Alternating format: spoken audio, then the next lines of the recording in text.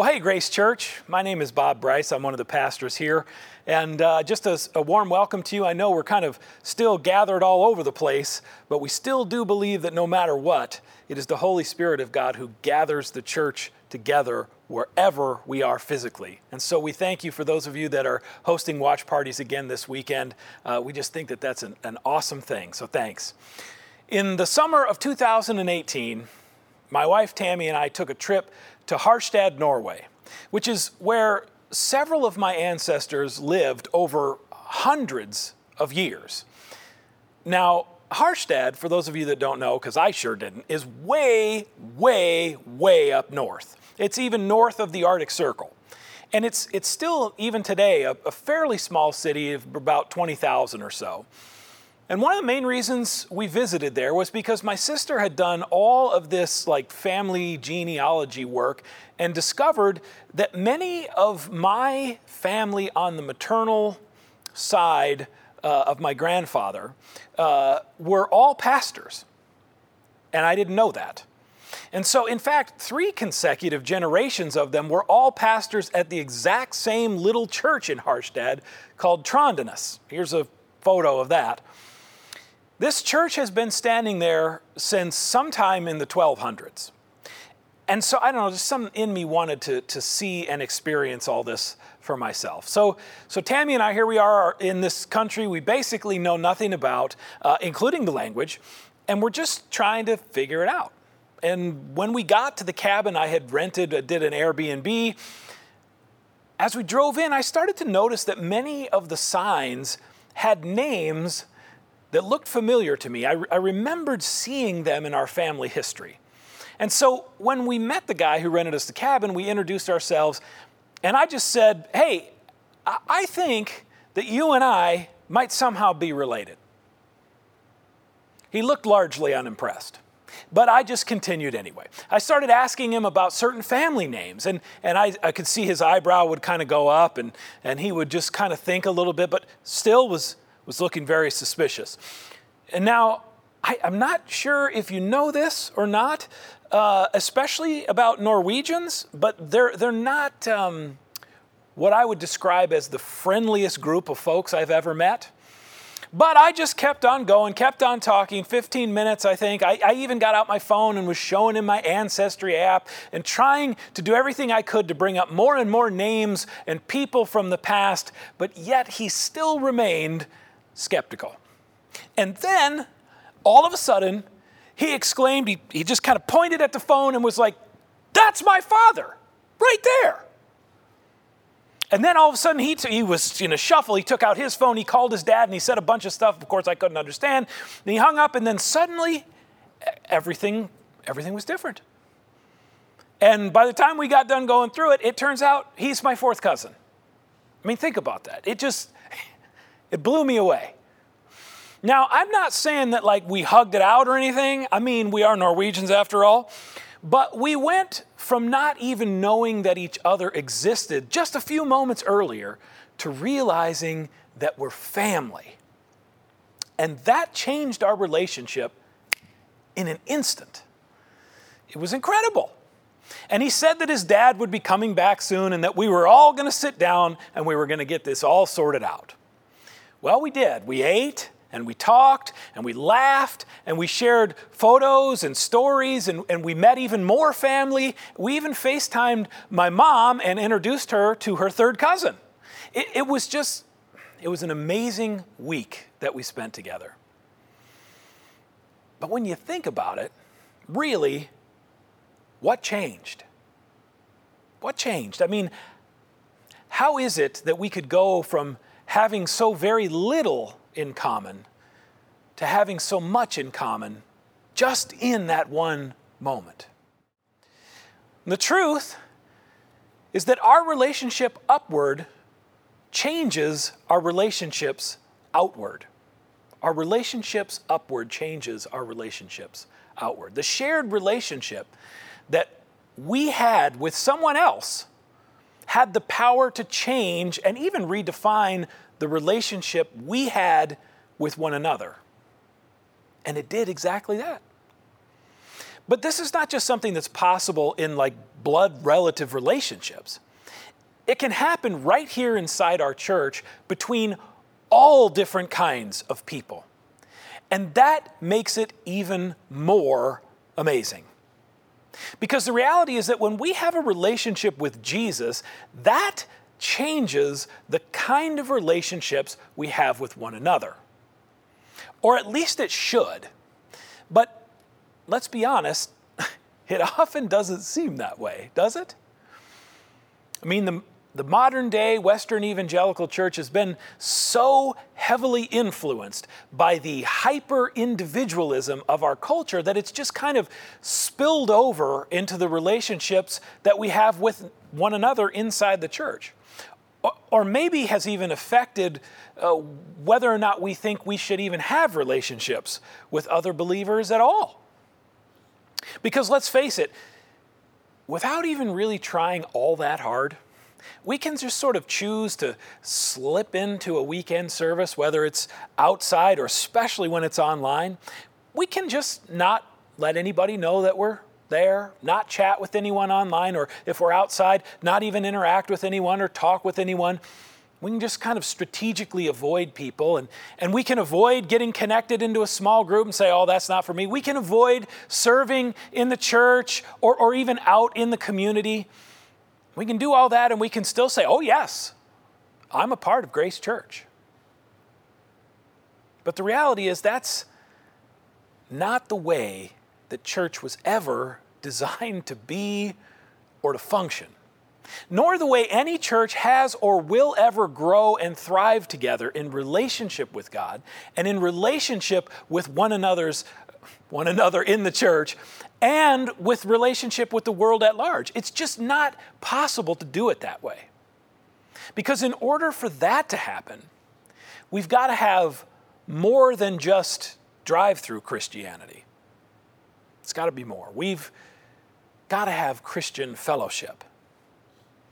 Fellowship is the second of the 4 core components we're exploring in our Back to the Future series that's all about the essentials of the early church, which are identified and outlined in Acts chapter 2, verse 42. That's that one little verse. We're looking back to that in order to learn the vital things that lead us into God's desired future. And so last week we talked about the apostles' teaching. This week we're talking about fellowship.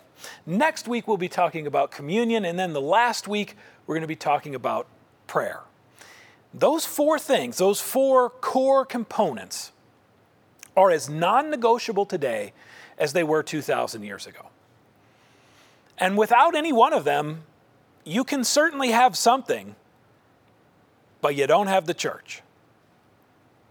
When it comes to fellowship, this gets confusing right away because we often don't have any idea what that word means. Because it's not a terribly common word, especially outside of the church.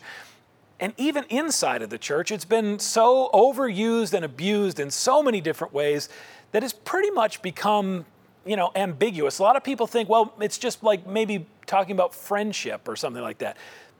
That's not enough. That's not an adequate thing. The word in and of itself has become pretty unhelpful because we don't know what it means. But my hope is that together we can learn and we can work to change that. And that change starts today. That we can begin to rediscover what it really means, what the true essence of biblical fellowship is. And we're going to do this together. All of us together. Starting right now. But before we jump in and actually see what Scripture teaches us about this uniquely Christian kind of fellowship, let me pray for us as we get going. Lord, we thank you for gathering us together by the power of your Holy Spirit. We know that it is you who calls the church together. We don't believe it is by accident that any of us are here in whatever way we are here right now.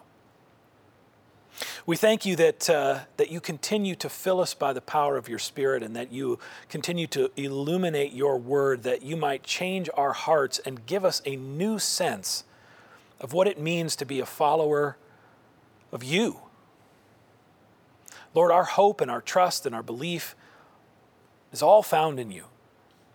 We just ask that you strengthen our resolve and give us courage and help us to see the path that you are leading us on and pulling us into your desired future. We thank you for who you are, and we thank you for who you make us to be in you. And we pray this all in Jesus' name. Amen.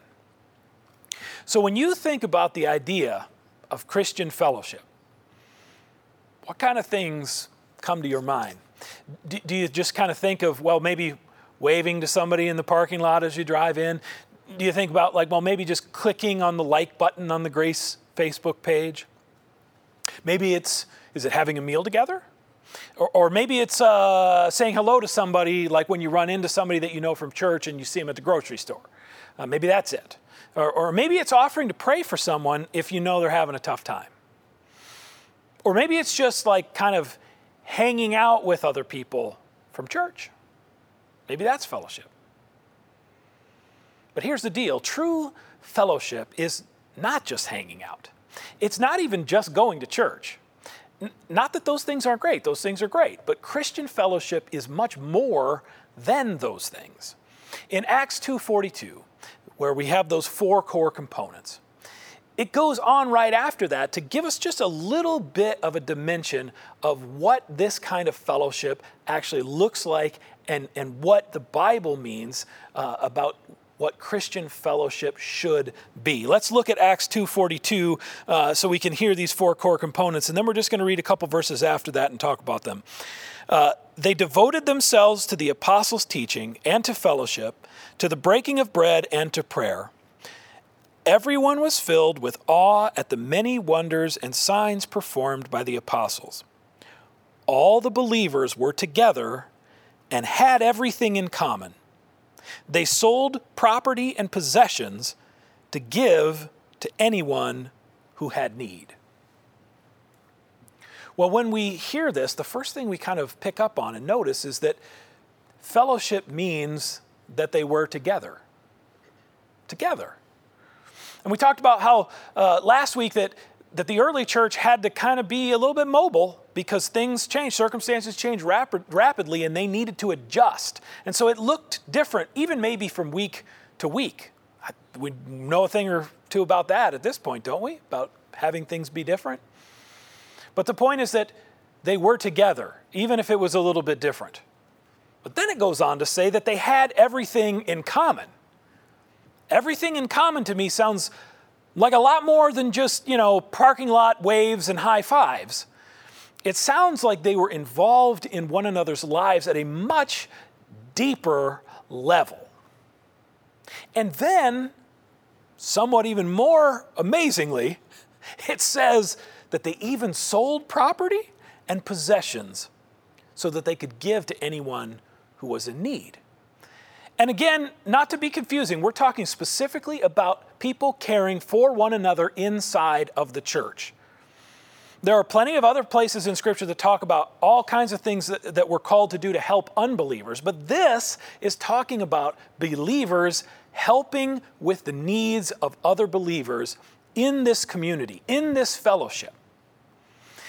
And I think, given the time of, the election cycle we're on perhaps, that it's important that I say this is not some sort of outline of a political system or ideology that we're talking about. Because lots of people try to make it into that. Lots of people try to say, oh my gosh, this is like some kind of socialist or communist manifesto.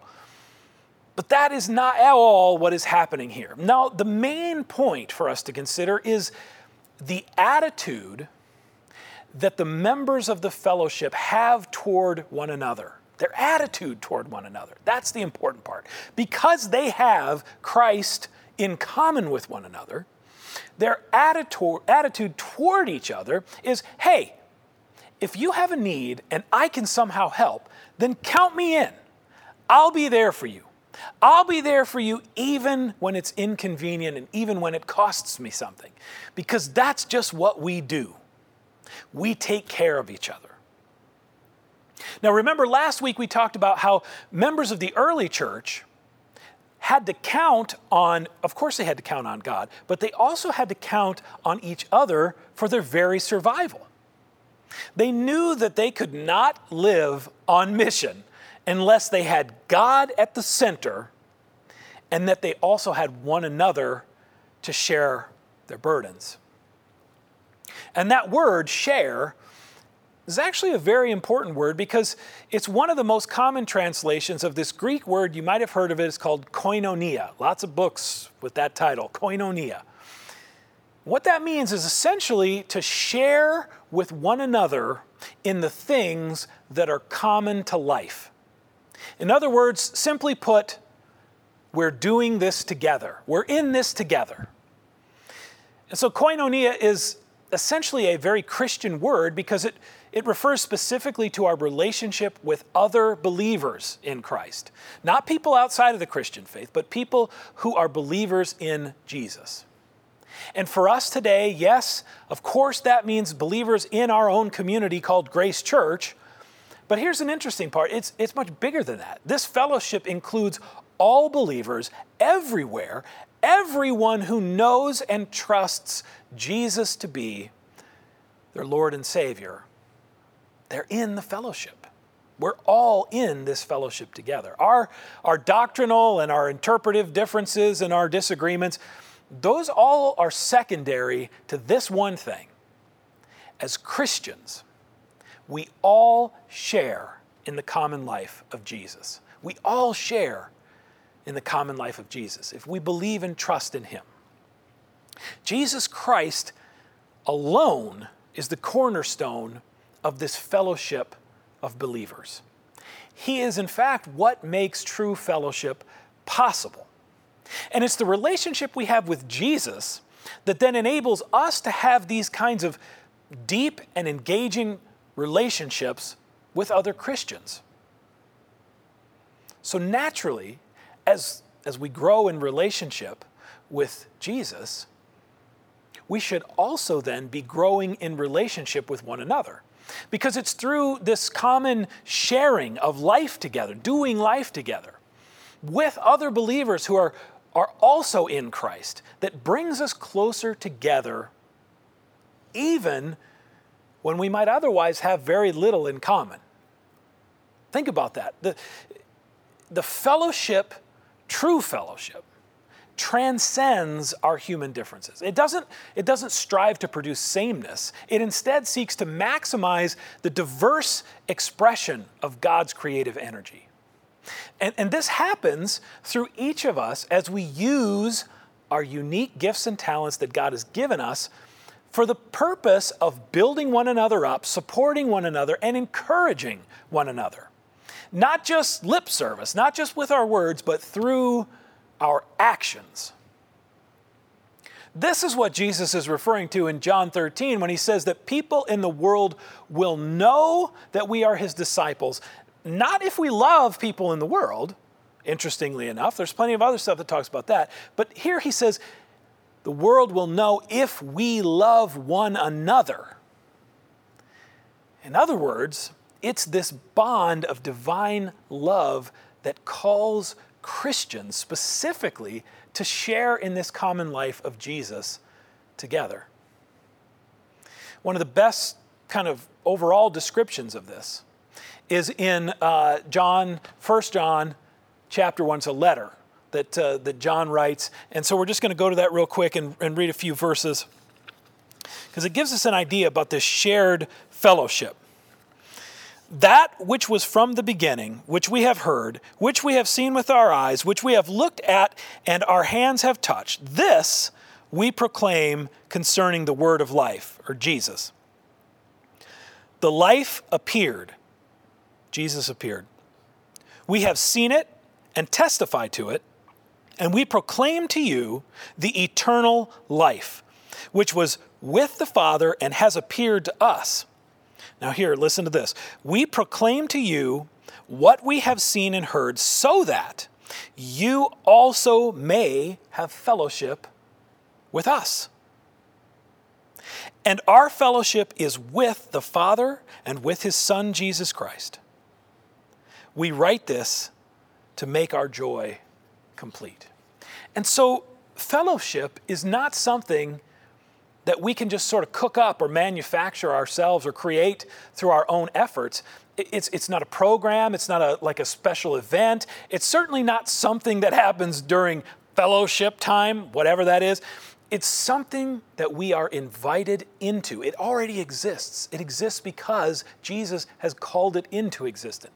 And then he invites us, along with other believers, to be in relationship with him in a fellowship. And it happens immediately. As soon as we believe in him and trust him, then we are invited and brought into this shared life between the Father, the Son. It's all held together by the power of the Holy Spirit, this fellowship. And through Jesus, we get invited into the very life of God. Certainly not because we've done anything to earn it, but because of what Jesus has done to make it possible. Now, I don't know about you, but that brings me a deep sense of joy. Joy. That's what they're writing about here. Joy. Our joy is complete. Because even when circumstances are tough, and even when things are not going the way that we want, we are never walking through anything alone, because our lives are, as Paul says in Colossians, hidden in Christ.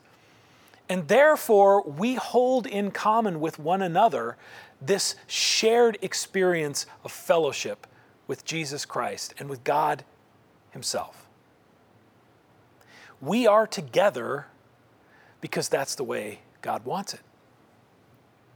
So today there are two main realities that I would just like to talk about when it comes to understanding a bit more about this kind of Christian fellowship. And so the first thing is that fellowship is a team sport. Fellowship is a team sport. Christian fellowship is not something that is meant for individual Christians. The gospel is what creates this fellowship of believers. It's not a gathering of disconnected or disinterested individuals that, kind of don't really have anything to do with each other. In fact, we share a common life in Christ. Because of that, then there's an inherited expectation that if you're hurting, we're all hurting. And if you're celebrating, then we're all celebrating. But how are we actually doing at that? I mean, especially considering this time of COVID-19 and this disconnection and this desperation. But we can't just use that as an excuse either. We can't just say, we'll blame it all on COVID-19 and just, that's why. No, we can't just dismiss it that easily. We can't either say, there's just too many people in the church. Too many people in the church, I couldn't possibly know everybody, so what difference does it make? Why would I even bother trying?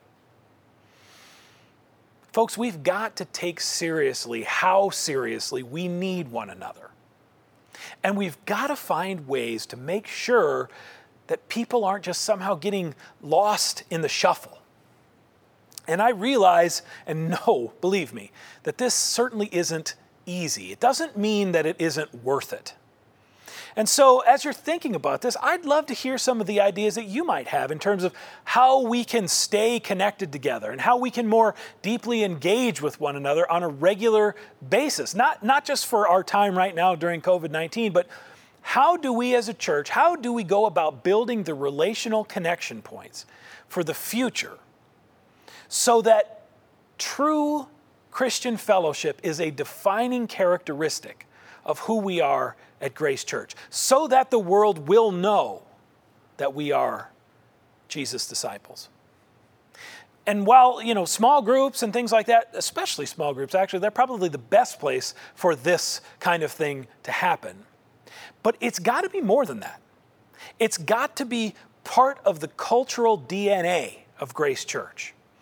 This doesn't just change immediately. We've got to work at this together. We've got to recognize first who Jesus is and what he's done, and then we live differently in light of that. Each one of us, every one of us, can take small steps toward building bridges and making connections with one another that will then start to radiate this kind of world-changing, burden-bearing, upbuilding sort of love that Jesus has in mind.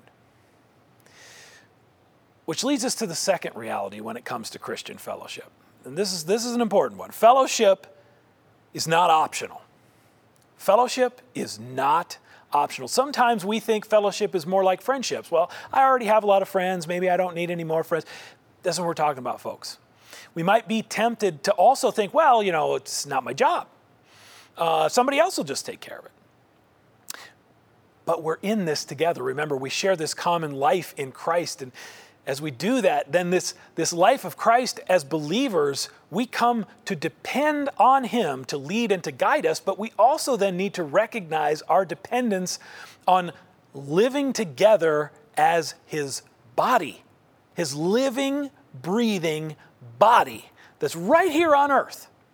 Paul famously lays this out in 1 Corinthians chapter 12, where he calls us to remember that Christ is the head of the body, and we are all of its parts, all of us together. And there's no one part that is more valuable than others, and none of the parts are disposable or dispensable. We are each given a unique aspect, unique gifting, unique interpretation, unique function of how the body all comes together. So when we start losing body parts, the church naturally suffers greatly, and so does the mission. And even though our functions are different from person to person, it's not our function that determines our value. There's not a ranking system. Our function doesn't determine value. Jesus does. In Christian fellowship, all believers are equally valued and equally important, even though the things that we might do differ greatly. And sometimes we might feel like our functions, well, they're just simple or they're insignificant. But we need to consciously reject that and remember that God is always at work, even when we might not realize it or see it or feel it. And a good example of this is I can honestly tell you that one of the main reasons I'm even at Grace Church today is because of Tom and Linda Helgett. Tom and Linda Helgett. When Tammy and I visited one Saturday night in February of 2019, Tom and Linda introduced themselves to us, and we had a great conversation. It was a conversation, not like a hey, how's it going conversation where you know that people are really just talking to you because they're supposed to and they know it, and so they try. It's kind of awkward. No, this was none of that. This was a, hey, tell us a little bit about your story and let us know how we can pray for you and be helpful to you and come alongside you. It was that kind of a conversation. There was depth. There was care. There was genuine interest. And there was also even memorable encouragement, because I've never forgotten that interaction. It wasn't fleeting. It wasn't just like a little spark of a possible friendship. No, this was true fellowship in that moment, fellowship. And it was powerful. And honestly, I truly believe it helped change the course of my life. I cannot overstate that. But it also wasn't a one-time event either. We continue to be in a growing relationship together because the foundation we share is this common life we have in Christ. This common life we have in Christ is what produces this world-changing, burden-bearing, upbuilding kind of relationship between other people that only comes when we have true fellowship. And so just as all of us together has an ongoing relationship that we have with Jesus. If you don't have a relationship with Jesus yet, please let somebody know. We will pray for you. We will talk to you. We will help guide you. We want you in this fellowship. But as we grow together in relationship with God, we should also be growing in our ongoing relationships with others, right? Other believers. We've got to do this together. And it's even more important because, again, fellowship is not optional, but fellowship is not optional because evil is always on the prowl. Evil is always on the prowl. Now think about it. When we worked our way through Psalm 23 several weeks ago, we talked about what happens when the sheep get eaten by predators. Which kinds of sheep are the ones that fall victim? Well, they're the ones who fall behind. They're the ones who wander off from the flock.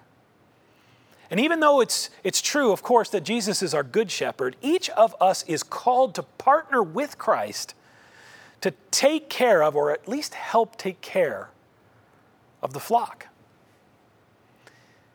Because it's a dangerous world. So take a look at Hebrews 3 just for a moment. There's a little section in Hebrews 3 that I think is particularly relevant. It starts verse 12. See to it, brothers and sisters, that none of you has a sinful, unbelieving heart that turns away from the living God. But encourage one another daily, as long as it is called today, so that none of you may be hardened by sin's deceitfulness. We have come to share in Christ, if indeed we hold our original conviction firmly to the very end. There's this sense that we've got to do this together, and that this is urgent, and that it requires ongoing support. Because sin is very crafty. Sin is very good at lying. Sin is very deceitful. It whispers things to us all the time like, well, you probably shouldn't go to church today because, well, it's a good day to sleep in. Or, well, your small group is pretty much a big waste of time anyway. And there's lots of other much more fun things you could be doing instead. Or how about this one? Why would you ever trust anyone or anything other than yourself? You got this.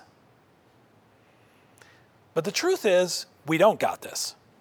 We don't got this at all. Not even for a moment.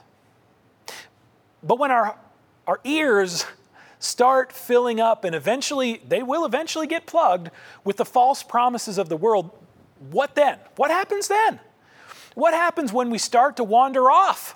What happens, well, I don't know about all that. What happens when we start taking steps that lead us away from the flock? Well, this is what verse 13 calls hardening, which I think is a really interesting word because it basically is trying to tell us through this word how each of us can be slowly lured into sin before we even know it. It's not an instant hardening. It hardens over time. And as soon as this starts happening, interesting thing happens as well. The truth of Jesus becomes less and less desirable, less and less of a real thing that we believe we need to hold on to. And so we make other plans. We start dropping out of our church commitments. We stop attending services. We don't have time to make it to the small group anymore. You see, we start heading down a path of destruction by mistaking it for the road to freedom. We start heading down a path of destruction. We mistake it the entire way, thinking we're on the road to freedom. Everything just gets flipped upside down. We don't even know it. But the kind of Christian fellowship that we're talking about today doesn't let this happen to God's children. Not without a fight anyway. Because the truth is that if we're not willing to fight for the faith of one another, then we should dare not say that we love one another. Right? Because I think the question is, what is the faith of another person worth? Is it worth praying for that person? Is it worth checking in with somebody with a phone call? Is it worth an email or a text message? Is it worth a trip over to somebody's house to see how they're doing? Is it worth getting other believers involved to find out how can we help this person? How do we do this together? Is it worth fighting for, even if it's inconvenient, even if it's costly? Because what is it truly worth? Well, let there be no question about this. Never wonder about what it's worth to God. Because after all, God is the one who sent his only Son, not just to forgive sinners, but to save them from their sin. Jesus saves us from our sin. It was worth Jesus leaving his heavenly throne and going all the way to hell and back to rescue us and claim us as his very own. It was worth Jesus giving up his very life for us so that when the Father raised him, then we were finally free to live in fellowship with God forever and ever. And it's still worth him standing at your door and knocking. It's still worth him breathing new life into you through his Holy Spirit. It's worth him dismantling and destroying every barrier and every obstacle and thwarting every scheme of the devil that tries to snatch you away. And it's even worth him bending the circumstances of the entire world right now in this moment to let you know how much he loves and cares for you and how badly he's inviting you, wants to claim you in to this fellowship with him and with other believers. It's that relationship, it's our relationship with him upward that changes our relationships outward. This relationship we have with Jesus changes everything about our relationships with one another. And it's this kind of world-changing, burden-sharing, upbuilding fellowship that radiates the love of God out into a hurting and broken world. We don't got this. We don't. But Jesus does. And he's invited us in. Thanks be to God. Amen.